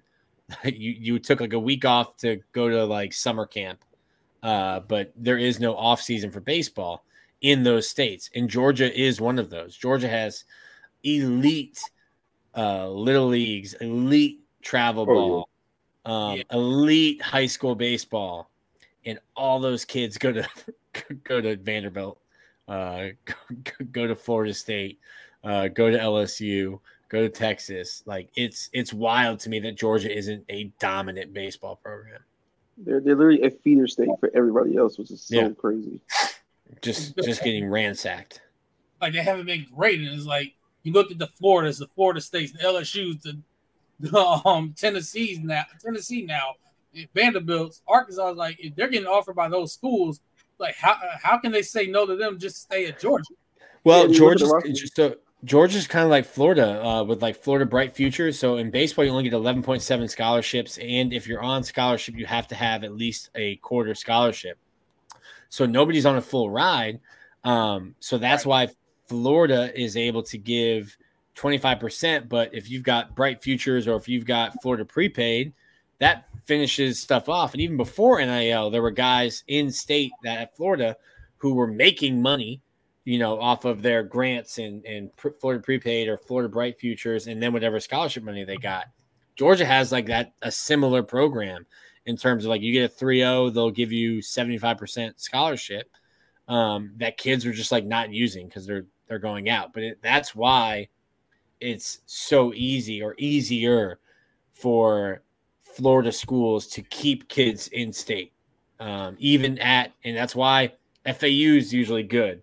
That's why Stetson has, we'll throw a dude on a Tuesday night that's throwing 97. You're like, where the hell did this guy come from? And why is he at Stetson? There's just so much talent in the state of Florida, and money-wise, it makes sense to stay in state. And it should be the case in Georgia. It just isn't, which is probably why their coach, Scott Strickland, not that Scott Strickland, different one, was relieved of his duties.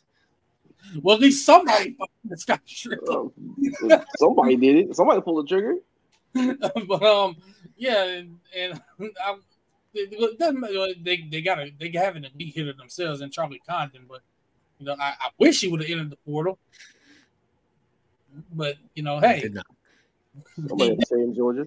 Yeah, I mean that series being that the last time Florida went to Georgia though, it did not go well.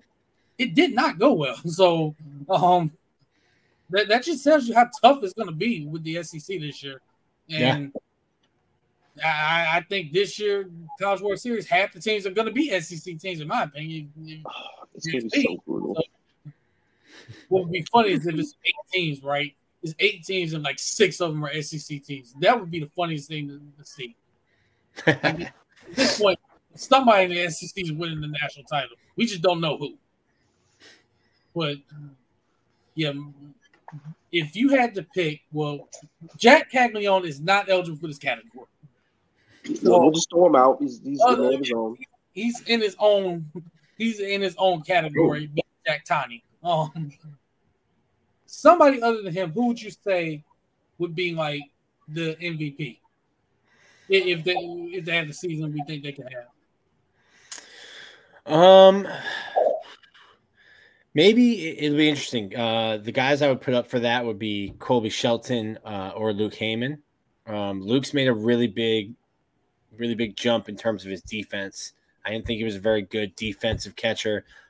Having Mike Rivera on staff is huge for them in terms of framing, calling, blocking, all the things you have to do as a catcher. And he's going to be one of your best bats. I think he might be a guy that hits 4 or 5 in the lineup. He's going to be a dude. Colby Shelton, potential dude status. And then if you look at the pitching staff, I think my newcomer of the year pick would be Liam Peterson. He might already be the best pitcher on the staff. So I think it's difficult to say, hey, it might be a freshman because a freshman high school season's like 20, 25 games. You'll play more than 20 games before you even get into the SEC schedule, getting into the heart of it. So you never know how freshmen will handle it, but he's a mature kid and he's got the ability. He's got the stuff. Was that a car alarm? I said, I don't know what it was, but I said Luke. I'll go with Luke Heyman as my non-Jack Tani MVP pick. Yeah, because we already know Jack Tani's going to hit 40 home runs and win 20 games. I'm just kidding. But he was on pace. All-timer records and all that. You already shattered the home run record. Now can you break your own record at this point? But yeah, I actually like the Luke Heyman pick because I liked a lot what I saw from him last year when he got his opportunity to hit. I mean, moment wasn't too big for him. He was just able to hit. So I like that pick. Marcus, did you have one? Marcus and Jerry? Y'all are smart people because I was very much on that same wavelength. Luke Heyman? Yes, very much so. I'll go Kobe Shelton, man. I would say, him being a sophomore, I think it'll be a great time for him to step up, play some ball, and do, it's his draft eligible year too. He's a draft eligible sophomore. I mean, being draft eligible, it's time to get in your bag and perform. I think with some guys leaving last year that were key to a run where we were this close to winning it, man. Step in and see if you can produce. And yeah, man, I'll say Kobe. I'm gonna go Cade Curlin. I think Cade Curlin is gonna have a better season this year. He did last year, and he had a great season last year. But I just feel like defensively, I think he's gonna be much more improved. I think he's gonna hit more home runs this year than he did last year as well.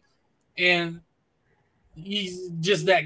If he's batting leadoff, that's a perfect guy you want to have batting leadoff because he's not your typical leadoff hitter. He's a guy that you make a mistake, ball's going 450 feet. So he led the team for batting average for most of the year. He kind of fell off a little bit, talking about that freshman wall, but he had 17 home runs as a freshman. 17 home runs as a freshman, and a lot of those coming in SEC play. This team is going to strike out a lot. But they're also going to hit a lot of home runs. But I'm already preparing myself for the angry old timers being like, this team needs to cut down on their strikeouts. And I'm like, listen, buddy, that's just baseball now, man. They don't care. Bro, they ran Ryan Howard out of Major League Baseball because he was striking out 200 times a year. And now nobody in Major League Baseball cares about striking out 200. Ryan Howard was just born literally 15 years too early. Exactly. He's one of those guys. Like, imagine watching the Yankees right now. They strike out God knows how many times. But when they get in contact on the baseball, it's out of there. Yeah, I think, listen, the plan was for Neely to be a starter. And he's going to have people in his ear telling him he needs to because it's his draft year. And I think Kevin O'Sullivan pointed to Dane Dunning, who just won a World Series and was drafted in the top 10 rounds, and pointed to Sean Anderson, who was a reliever at Florida and was drafted, and pointed to Michael Byrne, who has the school record for saves and was drafted as a starter. I would tip my cap to Brandon. I'm sure he wasn't happy with it, but has embraced, at the beginning, but has embraced the role. It's a selfless move. Like you're a starting pitcher. When you're drafted in July, you're going to be drafted to be a starting pitcher. Right. And what you're doing, not just this year, but last year as well, is giving of yourself for the team. Like you are a starter. Brandon Neely could have transferred. He could be Tennessee's Friday night starter. He could be Ole Miss's Friday night starter, Mississippi State's Friday night starter. And instead he chose to stay at Florida without, a guarantee, and he'll be closing games for the Gators. And I think we're seeing less of that. We're seeing a lot of, I would like a guarantee, and if not, I can go somewhere else and they'll guarantee me and the grass is greener. Or, he could have went to UCF where they have like 8 former Gators on their team right now. Yeah, the UCF junior Gators. Yeah, right, the baby Gators. So I forgot which one is going to be the Saturday starter. Who was it? Tyler Nesbitt. Tyler Nesbitt. Nesbitt. Oh. He said UCF. He's going to be their Saturday night starter. Their Saturday starter. And I was like, damn, how many Florida guys how many UF guys do they have? And I kind of like 6. Yeah, I kind of like 6 of them. Saw Carson Finhole and Corey Robinson, Chase Santala, Matt Previsk. They have 5, and they got 3 of them from this year. Carson Finhole is going to remember for that start he had. Nobody expected him to do what he did. The one start he has at Florida, I'm never going to forget about it. Legendary, a complete game in relief against who was it? Against Oklahoma. Him pitch that ball that day. Complete game in relief, not breaking 85. Wait, Marcus, say that again. When I seen him pitch that ball, Marcus, please, bro. Man, it was an all-time game. I never expected anything out of him. I was like, please just survive. Please just get out of this. He's going, and the ball isn't really going all that hard. It's not coming out of his hand with that much pop, but it's getting there. He's not throwing hard at all, but I honestly think that's what made him difficult to hit. You're used to it's not what you've seen the whole year, yeah, you're seeing 97, 98, and then you're getting a guy that's topping out of like 85, 86. And by the way, he has a really good changeup. And like 68 mile an hour curveballs at you. Right. All of a sudden, he's like, you can't figure it out. And that was a legendary performance. I just could not believe when I saw that game. But it's like he got out there on the mound and turned into Zach Greinke. Yeah. Zach Greinke still pitching after like 25 years. That's crazy. But Jerry and Marcus, y'all had any more questions for Nick? Any sport. Basketball included, because we know Nick loves his basketball as well. Oh, I got to ask one. Yeah, what the hell happened in that LSU game? LSU, bro, I didn't even watch the LSU game. That basketball is Zach's sport. Listen, I took 1 week of vacation. I took January off. Oh, I got you. I'm about to have 62 games the next 95 days. Basketball is Zach's realm.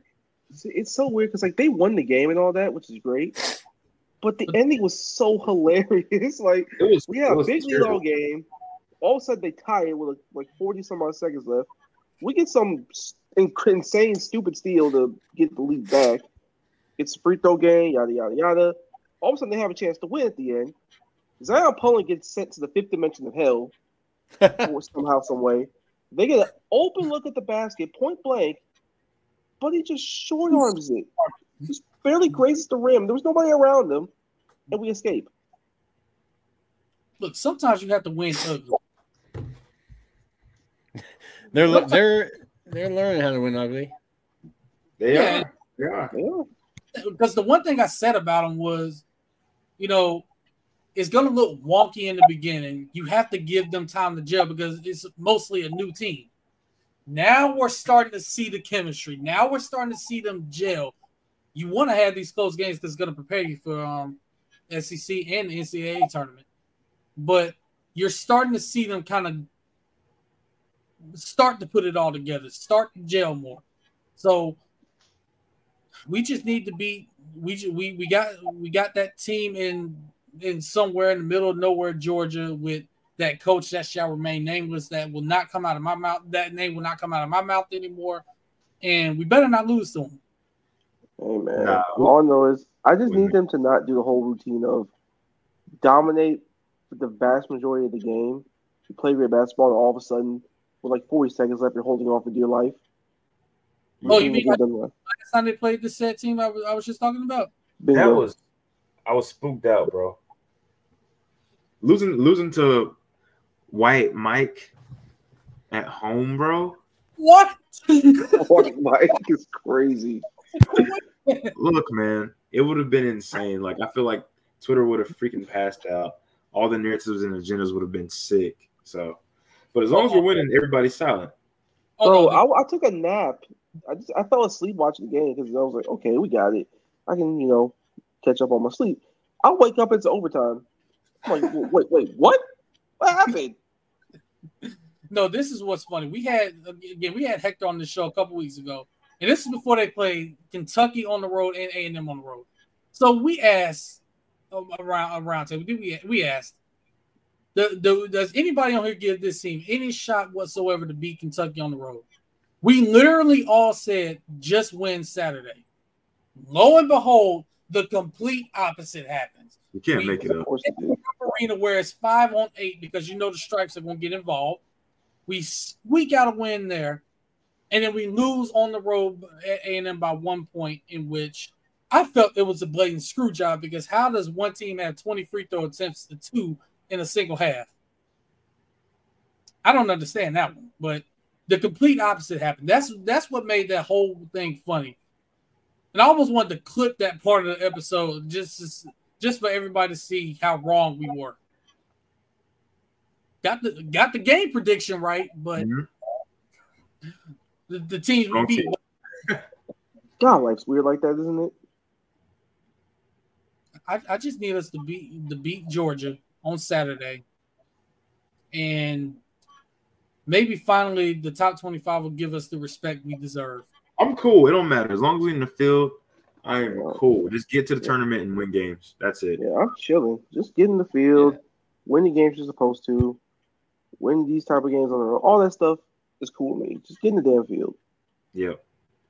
And also, Nick, do you think the baseball team gets the sweep this weekend against St. John's? Yeah, I think so, but I also don't know that we're going to get all 3 games in.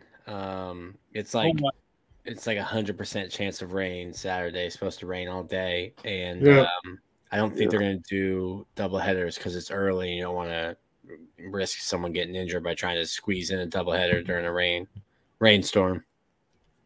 Yeah, I just looked at the weather and it's supposed to rain Sunday as well.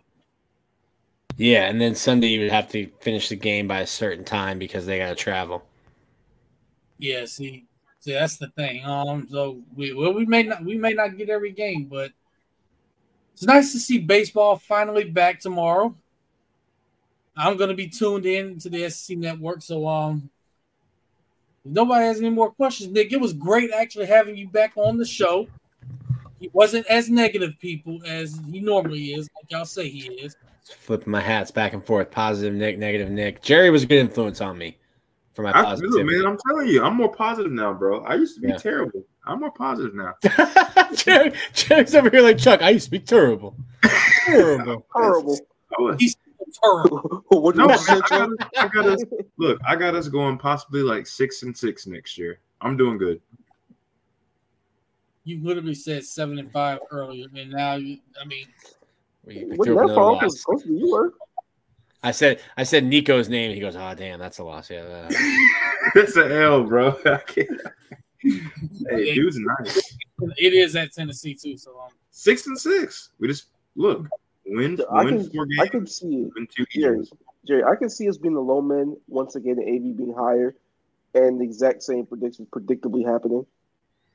AB said we were going 7-0 last year to start the season. By the way, bro, I remember I came on here preseason last year, and as I was like talking, I just like see the life drain from Anthony's face, and he was just like, yeah, he's trying so hard to talk himself into a couple of those wins. And it's like he was like talking himself into it, and I was just like laying out my thought process on what I thought was going to happen. He was just like, "Yeah, oh man, I guess that's I tried." It's almost like he was just like sinking lower and lower as I like kept talking. He was like LeBron looking at Kawhi come back in the game. How dare you, Miami Heat legend LeBron James? Oh my God! I love that LeBron with all my heart, especially 2013. The best LeBron we ever saw. I mean, let's be honest. LeBron loves playing in the Garden too. Shout out to Jerry. I freaking hate. Oh my God! This man loves playing in the Garden. He ruined my childhood. Him and Jimmy Butler single-handedly have like taken years off my life, bro. Jason Terry is currently buried in the under the parquet floor. Jimmy Butler has single-handedly sent Jerry into Jerry had to go to a mental institution last year after we beat them. No, it wasn't Jimmy. Honestly, it was Caleb Martin. I'm like, bro, like, what is happening? That's not who you want to send you into the shadow room. You can accept Jimmy Butler sending you into the shadow room. When it's Caleb Martin stealing your lunch, tough to swallow. At least that's what Jimmy Butler gets paid to do. At least that's what we expect him to do, is to try and take your lunch. Bam, too. Bro. But Caleb Martin accept like a Duncan Robinson dagger 3. You're like, all right, I get it. That's what he does. That's what he does. Nick, Caleb Martin. We played them in the playoffs again this year. You know who's going to be this time? Former Celtic Terry Rozier. I say I can't even get behind the scary Terry. Like, I'm so anti-Celtics, I can't even like get behind the scary Terry in black and red. He's probably going to be a better player for us because of the culture. I fully approve. I fully approve y'all having Terry Rozier. You could take those bad shots down the stretch. He loves. Hey, Terry's got that Kenny Boynton conscience, which is not. Oh my God! We're just. You're just like, wait, did Terry just shoot pregame from the parking lot? Like, yeah, no, he was holding his Louis bag too. Just a one-handed shot. No, it's not going to go well unless we're playing the Celtics. Then all of a sudden, you're going to see he's like 10 for 14, like 35 points. Oh, as always, Heat and 3. When the Heat play the Celtics, Heat and 3. With like 7 threes. You know, and I'm just going to see the look on Jerry's face. You should have saw Jerry in our group text when we went up 3-0 in the series before we nearly fumbled. This man was so tried to fumble the bag. Really tried to fumble the bag. So hard.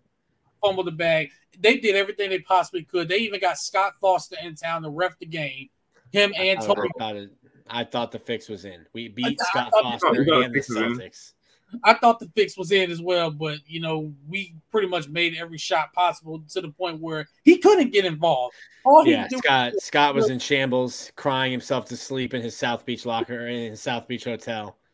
Did everything I could to get the C's to the finals. Did everything I could, but look. My thing is the reason why I'm confident in Boston this year is because we have the best white player on the court this year. It won't be nobody on your team. We got the best white man on the court, buddy. Finally. Really? You sure you want to tell Duncan Robinson that? Yes. You telling me Duncan Robinson's better than Port? I'm about to get off of here. Come back.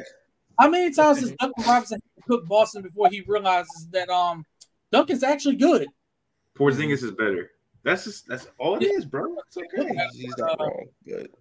Playoffs are gonna come. Backside's gonna get tight. I got my backsides. we gotta get out of here before we get Jerry going. We haven't even gotten to the All-Star game. Let's get to Saturday. Let's get to the Rising Star challenges at least. Tune in to the dunk contest because Jaime Jaquez Jr. will be a part of it. I fully expect him to win that. I fully expect it. Mexican Jimmy wins the dunk contest. Fully expect it. So you know what? I take it back, Nick. That might be the next Celtics killer right there. Jaime Jaquez Jr. I Honestly, I don't even think it might be. I think it probably will be. Just that's going to be the next Celtics kill. You heard stocked up on nitroglycerin pills, my brother. You heard Rivers already after the game against Milwaukee. Miami keeps drafting these guys like Jovic and Jaquez in the 20s.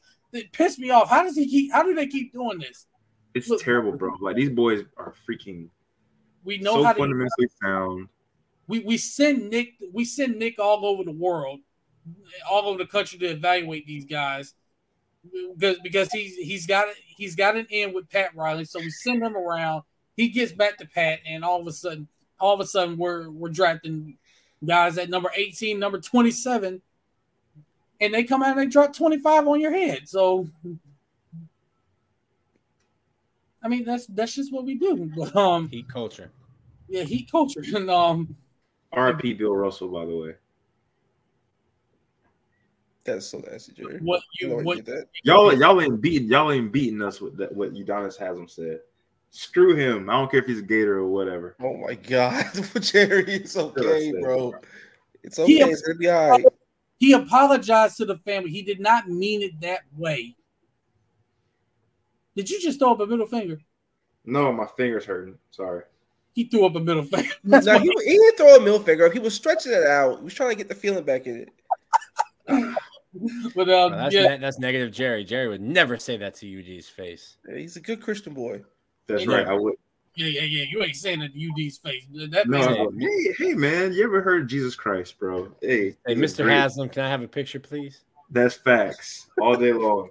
No, he's gonna do that. And all of a sudden, he's gonna see a Celtics bracelet or some kind of green in his shirt. UD is gonna be like, no. I guarantee you're a Celtics fan, so no, we're not doing this. He wouldn't know, man. He wouldn't know, bro. Oh, he's gonna know because I'll tell him. Bob Cousy will be very sad. What would Dave Cowens think? What would Larry Bird think? Kevin what would Ty Havlicek think? Kevin McHale. Robert Parrish. Dang, bro. We've stumped. And Casey Jones. We've stumped, bro. I can't do this. But yeah, Nick, it was great having you on. Let everybody know where they can follow you and read your stuff. And hopefully no burner accounts included. I have no burner accounts. It's at De La Torre on Twitter, X, whatever. Screw it. Elon's got a bunch of money. It's still Twitter. And you can read everything I write over at Gators Online. Check out boy stuff, man. Yeah, and be on the lookout for his next recruiting prediction machine pick because bro, I got a good. Other than Cormani, I'm cash. I think everybody missed on Cormani. Yes, everybody missed something. I know you guys had one ready right for Stadium Miguel. I had one ready as well. Yep. I hate to bring this up. I was in LA when this happened too. Of course you were. Ready to post. I had it just ready to just publish it right there. And then he picks Miami and I'm it's LA Ant. And he picks Miami. I was like, bro, I gotta scrap this entire story that I busted my ass writing. All because he decided to go rogue on everybody. Hey, it wouldn't be the first or the last. So why was a video of them making comments about him picking Florida? Yeah, that happens a lot. Like, think about that. They had to scrap that video. And I feel bad for Nick on these message boards. Like, first of all, he gets killed on them. I don't know. Crazy. Like, where's the Nick hate is crazy, bro. I don't get it. Like, he gets shout out to you guys. I do get hate. I get a lot of love though. I like read it and I'm like, where's this coming from? Like, it's wild. I don't know.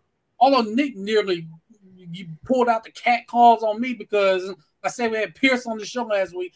Drop the link. You've been holding out on us. Like, bro, I'm telling you, I'm like, yo, promote your show. Drop the show in here. I'm telling you, I'm like, yo, get some more views. You're holding out on us. Holding out on yourself. For sure. That is true. I will make sure to drop the show on this episode on there whenever we put it out, which should be tomorrow. I will make sure to drop the show on there. Make sure y'all tune. Hey, I put the plug in tonight. Hey, make sure y'all tune in because we're gonna have Nick on. Somebody posts every week. Like the sarcastic yay gif. I'm like, all right. I'm scared to smoke the show because y'all do this. Just here to push my negative agenda. Yeah. King. Bro, on there are freaking wild. Bro, I said I'm here to push my negative agenda, and Jerry just goes, King. There you go. King. Stand on business, Nick. Stand on business, bro. Yeah, but yeah, it was definitely great having you on, man. We definitely got to get you back on during the baseball season. I might be in town actually for the spring game and when baseball in South Carolina. So you may or may not see me. You may see me there. You should see. You might see all three of us there. We're still trying to get Marcus to go. He's only an hour. I don't know why you're playing around right now about going. The personal attack. You're an hour away. You keep saying you don't know if you're going. Because you don't know where life's going to lead you. You know, like you kind of starts every time he's late. I might have got lost in the path of life. You don't know. He's just a leaf in the breeze. Wherever the breeze takes him, we're vibing. I don't know. Maybe the breeze takes him north. Maybe he's in Atlanta at Magic City enjoying some lemon pepper wings. Exactly. He's not no idea where he'll be. This is Marcus we're talking about. He's not at Magic City enjoying the wings. We're not gonna let him get away with that. Well, every man goes to Magic City for the wings. Maybe a breast, you know. We gotta get this coming in. This is our number one guy on here. J Money. Number one guy on here. Yeah, we love J Money. That's our guy. But yeah, maybe that breeze takes him out west to California. I don't know about that. But you don't know. Big LA vibes. Miracles happen. Yeah, they got on to me because I kept posting clips. They got on to me. I don't know why. I couldn't even do that without getting just raked through the coals. Did you say you had to establish the run early on that?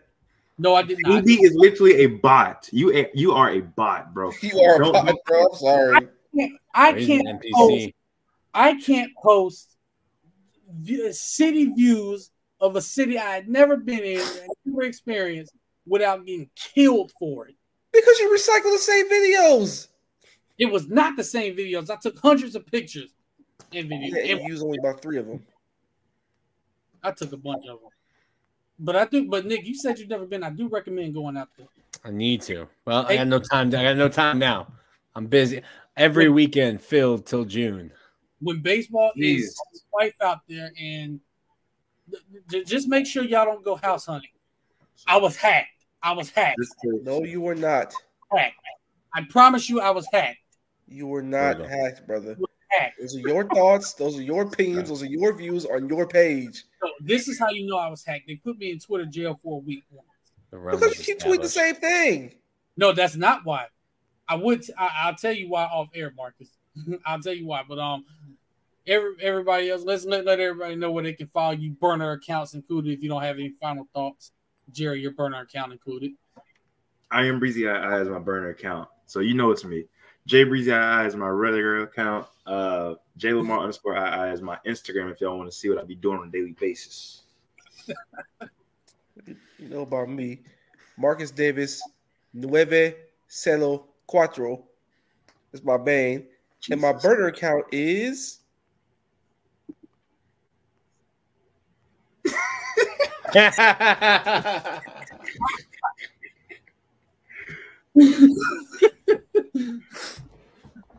If we get thrown off the internet, that's why. You can follow me on Twitter at AceWade1, on Instagram Ace_Wade1.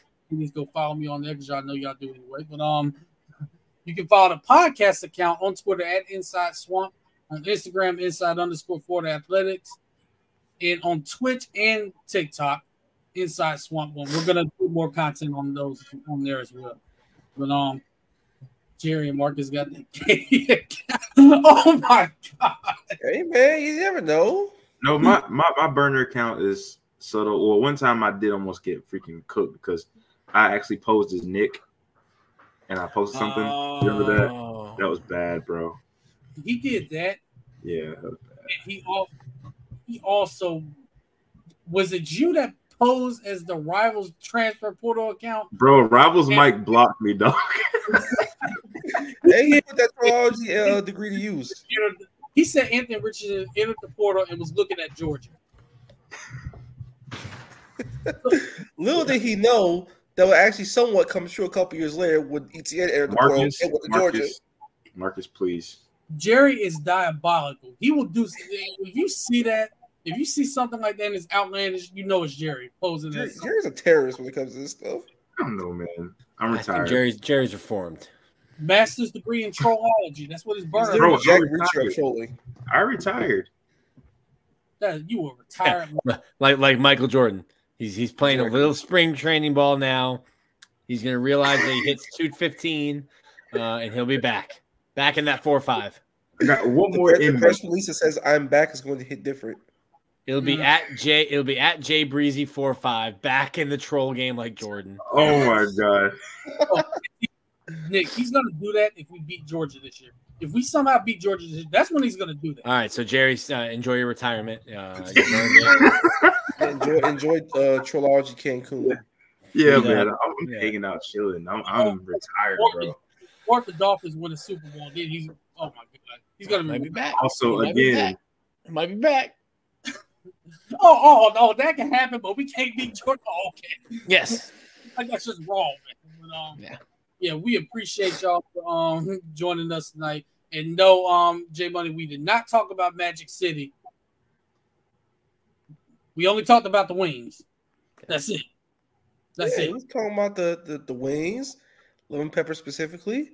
Maybe a tie here and there if they hungry, bro. I'm starving. Well, me lemon pepper Lou. Yes, sir.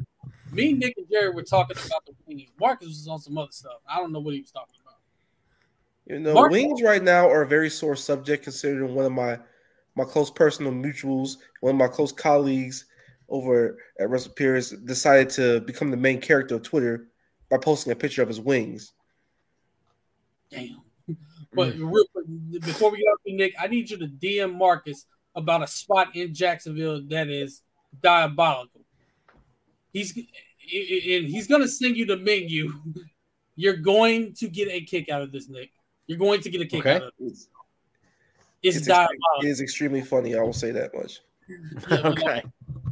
Y'all, we appreciate y'all for joining us. We're going to leave y'all as we always do. God bless y'all. Go Gators. Y'all stay safe. Take care of your loved ones. Tell them you love them every day. Take care of your mentals. Take care of your chicken. Like my brother Marshawn Lynch used to say all the time. You know what that means. You know what it means. Sure. Wash your faces. Wash your hands. Marcus. With soap, with very warm water, with a loofah, with a washcloth, whatever the hell it is that you use. Hell, even your hands if you need to. Wash your dirty, stinking, nasty asses. And wear socks and shoes, closed-toed shoes, preferably, in the movie theater, in any and all public settings. This is a special message from management. God bless y'all. Have a nice night. And that's also, right. Men with beards, which is all four of us. Use beard oil. You already know. Use the beard oil. Use the beard oils, bro. Invest in it. I think I commented on Stadium Miguel told Nick to invest in it. It was either Nick or Sil, one of those two to invest in it. It's a necessity, bro. It definitely is. But we appreciate you, Nick, for joining us. We'll definitely have you back on. And remember, and Marcus, you gotta send him that. You gotta send him that menu, man. Oh, I shall. Y'all have a great night. God bless y'all. We'll see y'all next week. Yes, sir.